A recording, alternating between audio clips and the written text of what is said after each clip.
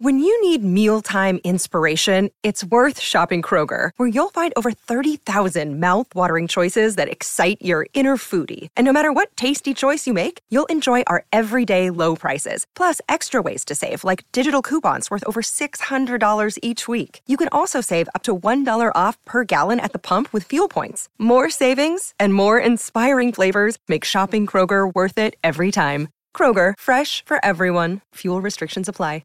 Another day is here, and you're ready for it. What to wear? Check. Breakfast, lunch, and dinner? Check. Planning for what's next and how to save for it? That's where Bank of America can help. For your financial to-dos, Bank of America has experts ready to help get you closer to your goals.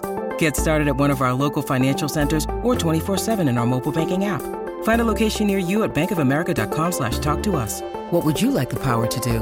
Mobile banking requires downloading the app and is only available for select devices. Message and data rates may apply. Bank of America N.A., member FDIC. Welcome to the New Books Network.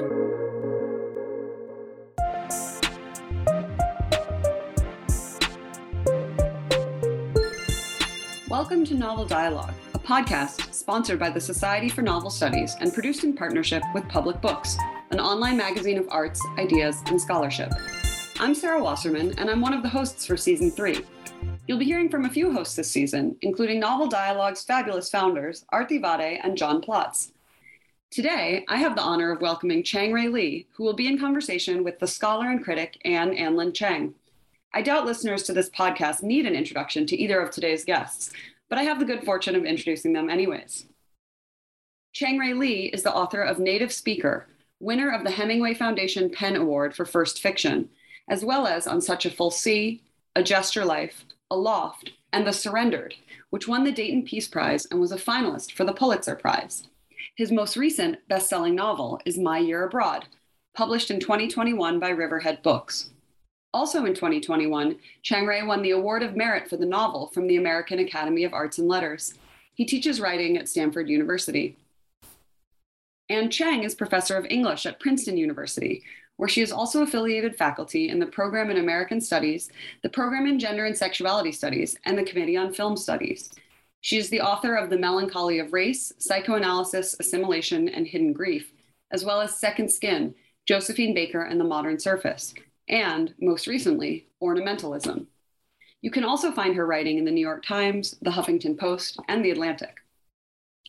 Before I get out of the way and let Chang-Rae and Anne do the talking, which is my real job here, I want to note that the two of them have some institutional overlaps. Chang-Rae was professor of creative writing at Princeton and director of Princeton's program in creative writing, and Anne received her master's in English and creative writing from Stanford. I mention this because place in Chang-Rae's novels, the quiet suburban town of Bedley Run in A Gesture Life, the near-future labor settlement of Beemore in On Such a Full Sea, or the frozen yogurt shop in a town that sure seems a lot like Princeton at the beginning of My Year Abroad, is central. Through his breathtaking prose, Chang-Rae brings forth both familiar and strange new places to life. But with that, I shall now recede into my place, the background, and turn it over to you, to Anne and Chang-Rae. Thanks so much for being here.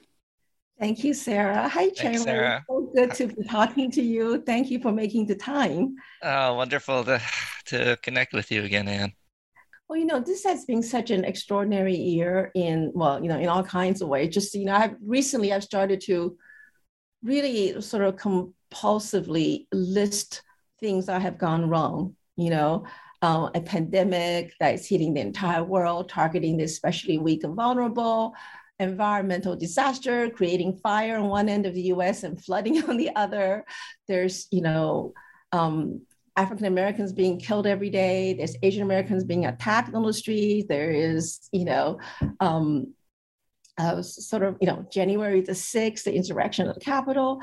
There's just so much going on that makes me feel like we are living in a dystopic future. So I was wondering just sort of generally, I'm curious, how has the pandemic and everything else has influenced the way you write? If it has, I don't know.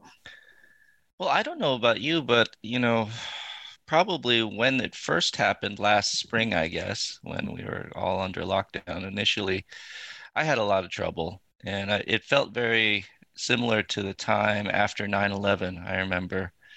after 9/11 for about 6 months. I was in the middle of a project, and all of a sudden everything, every dimension seemed to skew and to warp. And so nothing that I was writing seemed to have any traction or the gravity. It was just kind of floating there. And I think that I kind of felt the same way. I think we all did. We didn't quite unsure of our footing. Yeah. What as the litany of things that you just mentioned. I mean, there are plenty of bad things going on anyway. And then this was the crowning thing that I think really made us feel unmoored. And I've always tried to, in some ways, my work has been about unmooring and being unmoored. But in my life, I've always tried to moor myself quite rigidly, both out of fear and uncertainty, and but also kind of hope that you'd find something in that mooring. Yeah. And I guess it took me a while to get back to it, to the work and to what I was really caring about, really interested in. And I think that's always the challenge for us writers. Is it's not that you can write about anything, but if you can write decently about anything, but if you're going to write in a worthwhile way about something, as I always tell my students, you have to really understand why you care. Yeah, that's true. Yeah. I mean, I have to say, one thing I realized during the pandemic was that one is lucky if one could just find things to do that feels meaningful. I mean, actually, that just seems like it's in some ways such a basic thing and so difficult throughout it. But I want to sort of figure out the timeline here a little bit, because My Year Abroad, your new novel, just came out. But when did you finish it?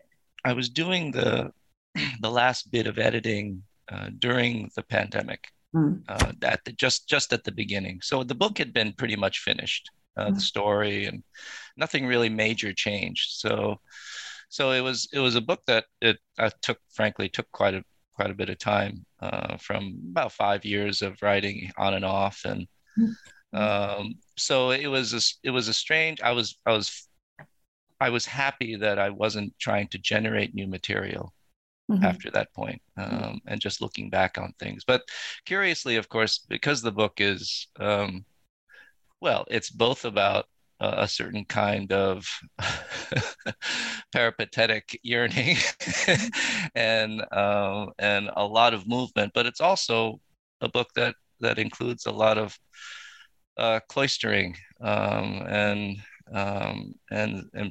whether it's choice or not, remaining in place. And so it, as a reader of the book, I sort of became fascinated with the book as maybe something that, I don't know, maybe I was connecting with something that was happening in our world, maybe something that was connecting in terms of, all the things that not would go on, but were going on anyway. Our sense of being siloed, I think, over the last 4 years, and our wish to go away. I was sort of curious, for My Year Abroad, what was the hardest thing about this particular book for you?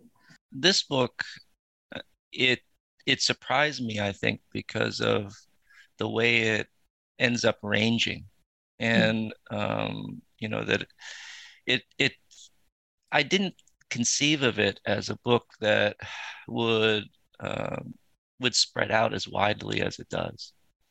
I knew that there was going to be an adventure tale, and I knew that there would be a domestic part of the novel where people were in some sense, anchored.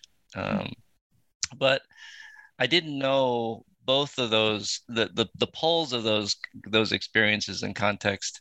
I didn't know the scale of that in each area, and then I didn't quite understand, even though I thought about it a lot, how those two things would integrate and then unify in some way. And so I think that was probably the toughest part for me. I understood the characters early on. I understood some of their concerns early on, but how I brought in the world, I suppose, Mm-hmm. And that's always the question, right? I mean, it's the context of a novel, the setting, if it's the setting or a certain kind of psychic setting.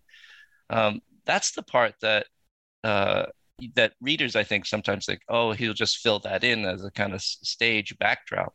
But it's, of course, not. It has to be completely integrated and relevant to the action, to the mindset, to the spirit of the people inside of it or in front of it.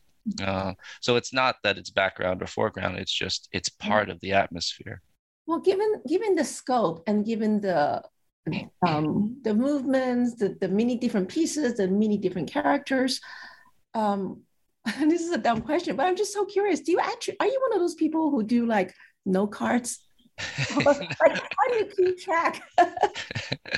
Yeah, a friend of mine actually who read the book asked me a kind of related question. He said, Tiller, who's the narrator of the novel, he has so many little observations and asides and little thoughts, and my friend enjoyed those. He said, but there's so many of those. Do you just have a list of things that people think about and then use and then look for a place to fit them in? And I said, I'd be much more organized and much less insane if I did have that list.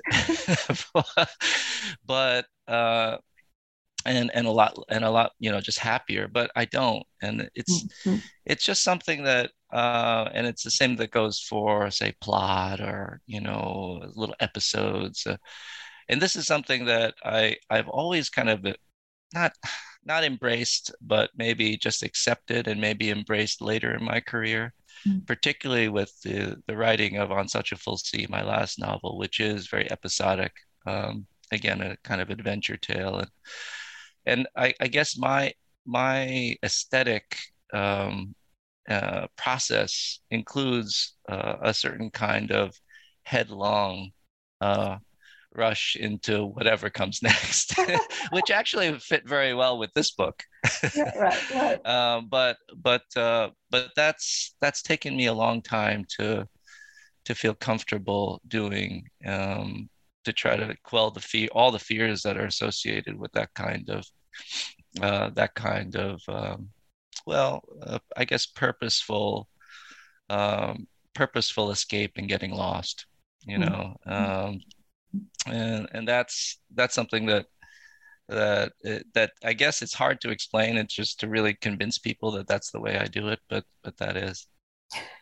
I wonder if I might jump in and ask a follow-up question to Anne's, because I agree with her that to some degree, every novel you write feels like it's in a different genre. It's something I really admire. And it's interesting to hear you talk about the adventure novel, because we might also think about My Year Abroad, of course, as a a riff on food writing or a riff on the great American novel. But it seems to me that so many of your books have both what you're talking about, this kind of epic sweep and braiding lots of different strands together, whether it's place or time. But you also work on the granular, especially with detail at the sentence level. But I'm curious if you like to read those kinds of books. Do you like to read or teach your students novels that have a certain kind of ambitious sprawl to them? Or do you like something completely different from what you write? Well, a lot of my reading is especially fiction, is actually associated with my teaching. And so to be honest, I don't read as much fiction just for my own pleasure as much as I'd like. And that reading is typically short stories, strangely. So, and just that's because my students, that's what they're working on. And in some ways, for the purposes of class or workshop, short stories are just much more available in so many ways for discussion, for a concentrated discussion. So it's interesting that your question is interesting to me because I focus so much as a teacher and as a reader in the granular and in a scale that in which, and I love teaching stories. In fact, I love teaching very short stories, where my students and I can look at the whole thing all at once. and in the sense of that it's this perfect little world, perfect, of course, in quotes. But but but what I do when I write is in some ways cast all that off.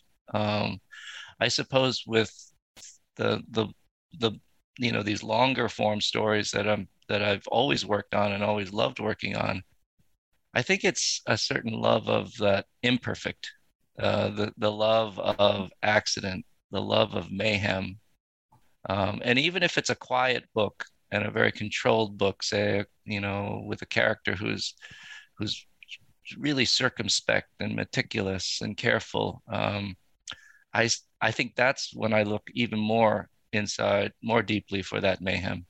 Yeah. Often maybe expressed in some kind of darkness, some kind of secret, some kind of madness. I was thinking about how, as at least in cinema, how the Asian continue to be associated with capital in some intense way. So on one extreme, you have Crazy Rich Asian, right, where where the cap, so conspicuous consumption is it's sort of like the euphoria of conspicuous consumption. And then on the other spectrum might be something like Parasite, where it is the utter degradation, right, a result of capitalism. And the Asian is somehow, either the euphoric symbol or the parasitic degraded figure. And in your new book, In My Year Abroad, I was thinking about how capitalism has swallowed up the idea of cosmopolitanism, right? So that there's a way in which cosmopolitanism is really nothing but an expression of capitalist desire, right, or fulfillment. I mean, it's the same with Crazy Rich Asian, like, because you look at Crazy Rich Asian and you think, oh, you have these super cosmopolitan Asians who are almost nationless in the sense that they can go to Europe, they can go, they're educated in Britain, they live in Paris, etc. But it turns out like all their values turned out to be basically like Gucci and Dior. Like, it turns out like their cosmopolitanism is just basically like Western capitalism. Yeah. And so I'm sort of curious, like how do you think about the possibility of a kind of global citizenship? Is it even possible in the world of My Year Abroad? Well, it's been hijacked by that street. I remember walking in Amsterdam. Of course, we know why we think we go to Amsterdam, right? We want the beautiful canals and the houses and that old world feel. But there's this particular street where I happened to be staying in Amsterdam. It was just a friend's place. And it was just that street. It was the same street with Gucci, Prada, Valentino. And I saw the same street, of course, in Venice when I was here there last spring. It was, in fact, I think that it must be the same developer. So we have this veneer of cosmopolitanism. But in fact, it's very, very provincial. But provincial, of course, at an elite, super rarefied level. And I think, when going back to what you said before about a certain kind of optimization, I think particularly Asians too, the way Asians are represented and the way that we see ourselves is that we're sort of like, maybe this is an offshoot of the model minority notion, is that we're sort of optimized capitalist, tools, right? And that if we're not, as we see in Parasite, then we're utter failures, degraded, degenerate, less than. Yeah, live in the basement. Yeah, literally live in the basement. So I don't know that it's that kind of what we know of as cosmopolitanism now. Yeah. Which I think ultimately, the hope, of course, is that ultimately, humanistically, it's about a certain kind of brotherhood. Right. That we, if we're nationless, the best side of that is that we can speak across, right. Politics and but I think that again is in huge risk. That I don't know that that's possible anymore. I know. I don't know what else. I don't know how we get back to that though. And that's something that I think is a real anxiety in a lot of my work actually, and it's particularly in My Year Abroad. Actually, listening to you, it suddenly occurs to me that there is actually there is actually a moment in the novel where I think we get a vision of something that is bond or community, but not capitalist. That is kind of like a resistance to all that. It's short-lived, it's very temporary, but it's basically the community kitchen table that Taylor, Mm. Yes, right? that's right. And Well, his and yeah, because, well, his Tiller's, a sort of adopted son, I yeah, suppose, about Victor yeah. Jr. He's the child chef prodigy, uh, and people have asked me a lot about that section. Like, why, it's interesting, but why did you go into all this food stuff? And I always say that it's not so much about the food. I mean, food can be fun and it can be literally savory, but ultimately, what is food about, right? Food is about being human. Food is about understanding that, in a materialist sense, the philosophical materialist sense, and the physical, in terms of physicalism, that's all we are, and that's the way food is the medium by which we can connect with each other, Yeah. and that's the only way, I think. And it's sort of a sad commentary, I think, about bringing people together, but it's also the most essential and basic one, the foundational one. And I guess I wanted, after all the things that Tiller has gone through in the course of his travels with Pong, his issues with his family, his issues with himself, I think I wanted him to again get back to very basic kinds of activities and modi, where he's trying to connect up with something that is actually real, that is undeniable, that can't be parsed or really in and philosophized to some abstractness. I think it's very different. I do think it's very important in the novel because, if in the capitalist world, which is mostly the world in the novel, you're eaten, you eat or you be eaten, right? Those are the two options. And so I think the table, right, that he creates, where he doesn't get paid for it and he doesn't, it's actually and of course, it couldn't last forever, but still, having that moment, it's actually a very, I actually found that I needed those moments in order to sort of survive what was to me very harsh about a lot of the world, right, in which he lives. And so one of the things I wanted to ask you to do, if I was going to ask you to read a passage, because it is, well, for several reasons. One, because it is a really beautiful example of the way in which your prose is, on the one hand, lucid, but on the other hand, incredibly layered and evocative. And he also addresses the other thing that I think is what I found very hard about the book, which is Tiller's sort of transcendental orphanness or homelessness. I know he still has his father, but he is a character who's really unmoored, and what's behind that unmooring is the haunting of his mother. Right? And so I was wondering if you could, do you have your book with you? Yeah, I do. Oh, good. So I was going to ask you to start on the bottom of 64, Mm-hmm. and then go to the end of 65, if you don't mind. Okay, sure. Val nodded, though she was clearly unsure of what that meant, tech or metaphor-wise. I wasn't sure either, though I was already screening the one random picture of my mother that my dad left up for a while. He and my mother didn't have many photographs on display anyway, and most of those were just of me. This one of her was on the kitchen desk for a while after she split, a shot of her solo, taken during my first couple years. I know because you can see the front part of a stroller with a sky blue socked pixie foot at the corner of the frame. One day it was gone and I hardly missed it, like what happens when a huge tree comes down after a storm. You think the bright new hole in the sky is never going to get filled, but then a few days later, everything is somehow recalibrated, and it's as if the tree never existed. Anyway, in the picture she was kneeling, as if she was retrieving a rattle I had dropped beside the stroller. And for some reason, Clark thought this would make an interesting shot. which, to be honest, it is. She's wearing jeans and a slate gray blouse with the sleeves rolled up, and her hair is wrapped in a blue and white checked bandana, which I don't recall her otherwise using. And she's got these huge round dark sunglasses on, though it's clearly not a sunny day, the backdrop more like the color of her blouse. She's not looking at the camera, but gazing errantly past the picture taker, maybe to the horizon.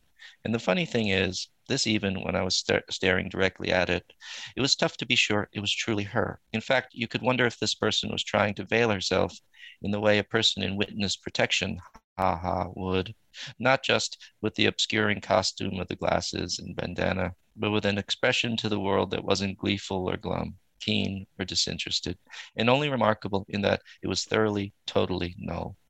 And although I can conjure her in various moments, those moments have steadily melded into one another to the point that the whole has become this mash. She's become a woman made of her woman versions, stacked in ghosted layers.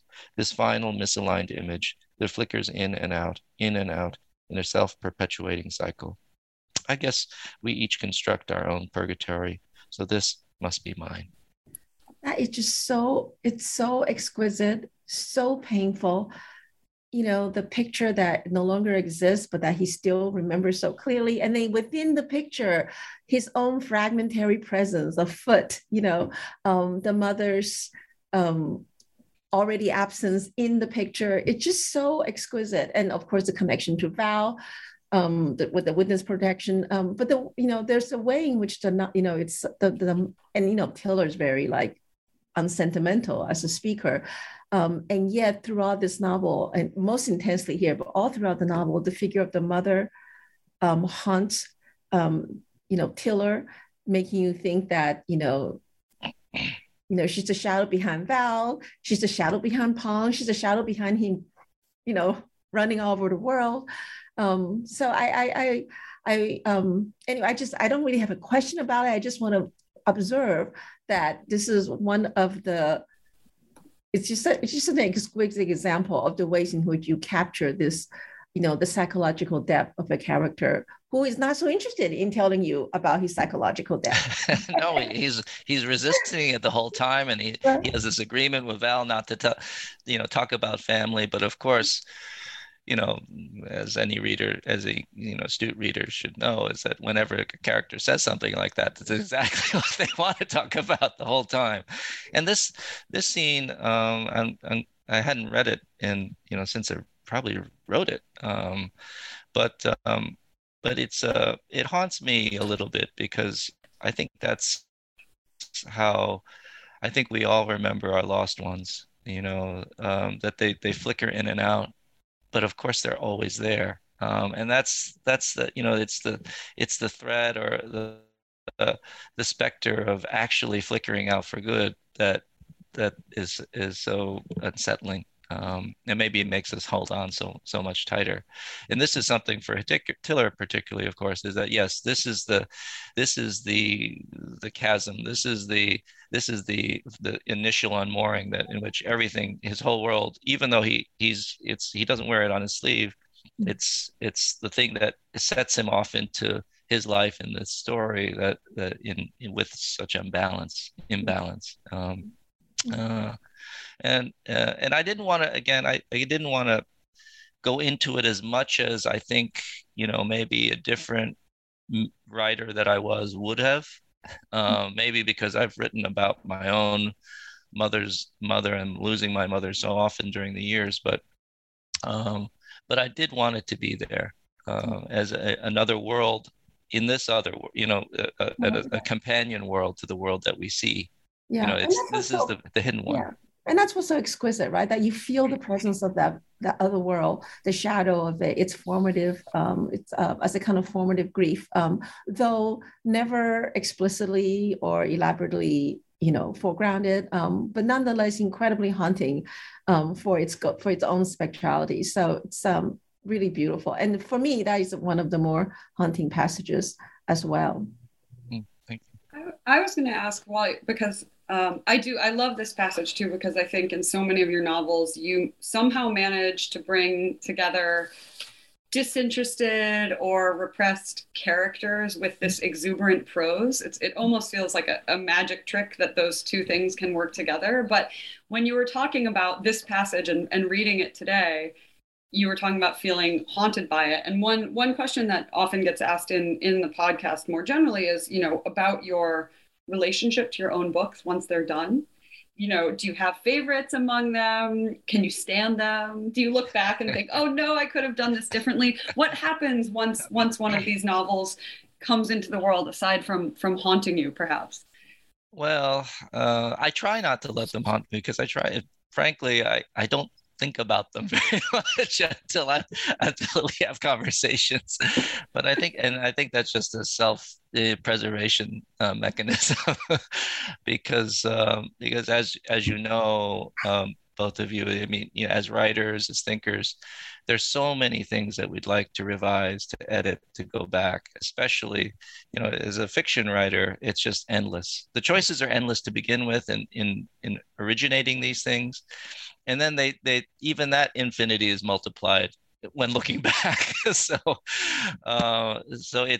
it's just inviting madness. But for me, I think I've tried to take the longer view, a kind of orbital view on my work, and not to say I'm not trying to be falsely modest or anything like that.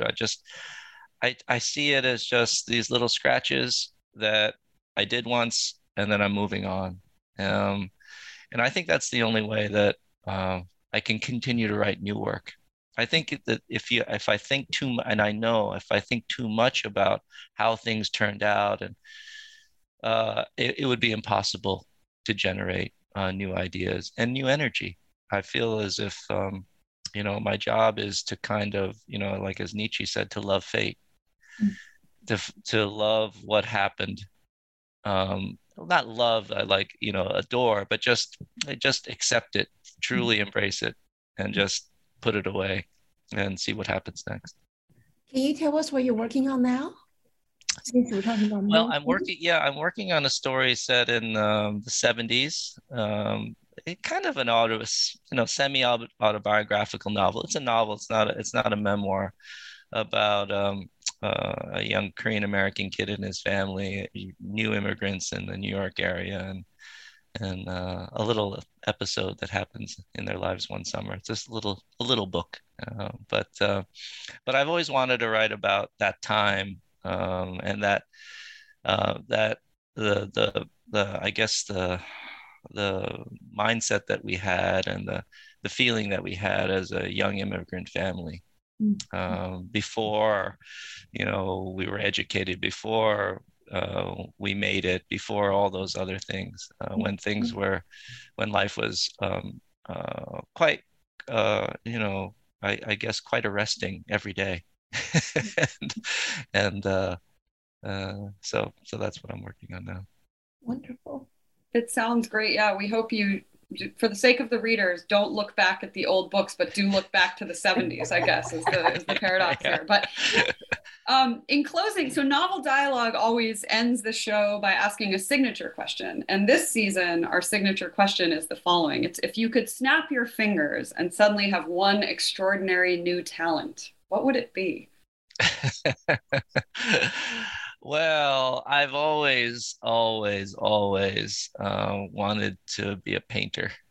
I always thought that would be amazing. I'd always thought also be great musicians, but I love the idea of silently creating something that was just exploded visually, and I wish I could draw. I wish I could paint. I wish I could do those things. And maybe it's something that I would never have thought I'd be interested in when I was younger. But maybe I'm much more visual now. Maybe because I like to sit around and just look at things. And the more you look at things, the more you realize that there's so much detail. There's so much intricacy, and not just to represent it, but to imagine new kinds of complexities would be cool. Visual. It seems so unfair, Chang-Ri. What our listeners can't know is that Anne is sitting in front of a virtual background, which is her own artwork. So Oh, wow. we have an artist among us making those of us who wish we could draw or paint Yeah. long for it even more, which feels in keeping with the spirit of longing and yearning from today's conversation. Well, you know, something, Cherry, it's funny that you said it because, you know, for me, it's been like therapy. It is being able to be quiet and concentrate and really look, but an activity in which I have no ego. Like, Yes. you know, it's not like writing, I have no stakes in it. Yes. And so it's very peaceful for me. Yes. Yeah. And also it's really fun to create something with your hands, you know. Exactly. It's very tactile. Yeah. And because that certain kind of lingual articulation is a different thing, right? And Right, something non-lingual, you know, in tactile is amazing. So Yeah. Good for you. Well, thank you so much to both of you for your time and your insights today. In parting, I'll remind listeners that Chang-Rae Lee's latest novel, My Year Abroad, is available in bookstores everywhere. That's brick and mortar and online bookstores. And we are grateful to the Society for Novel Studies for its sponsorship, to Public Books for its partnership, and we wish to thank Duke and Brandeis universities for their support. Hannah Jorgensen is our production intern and designer, Claire Ogden, our sound engineer, and James Dranney, our blog editor. Thanks so much for listening. Be well and keep reading.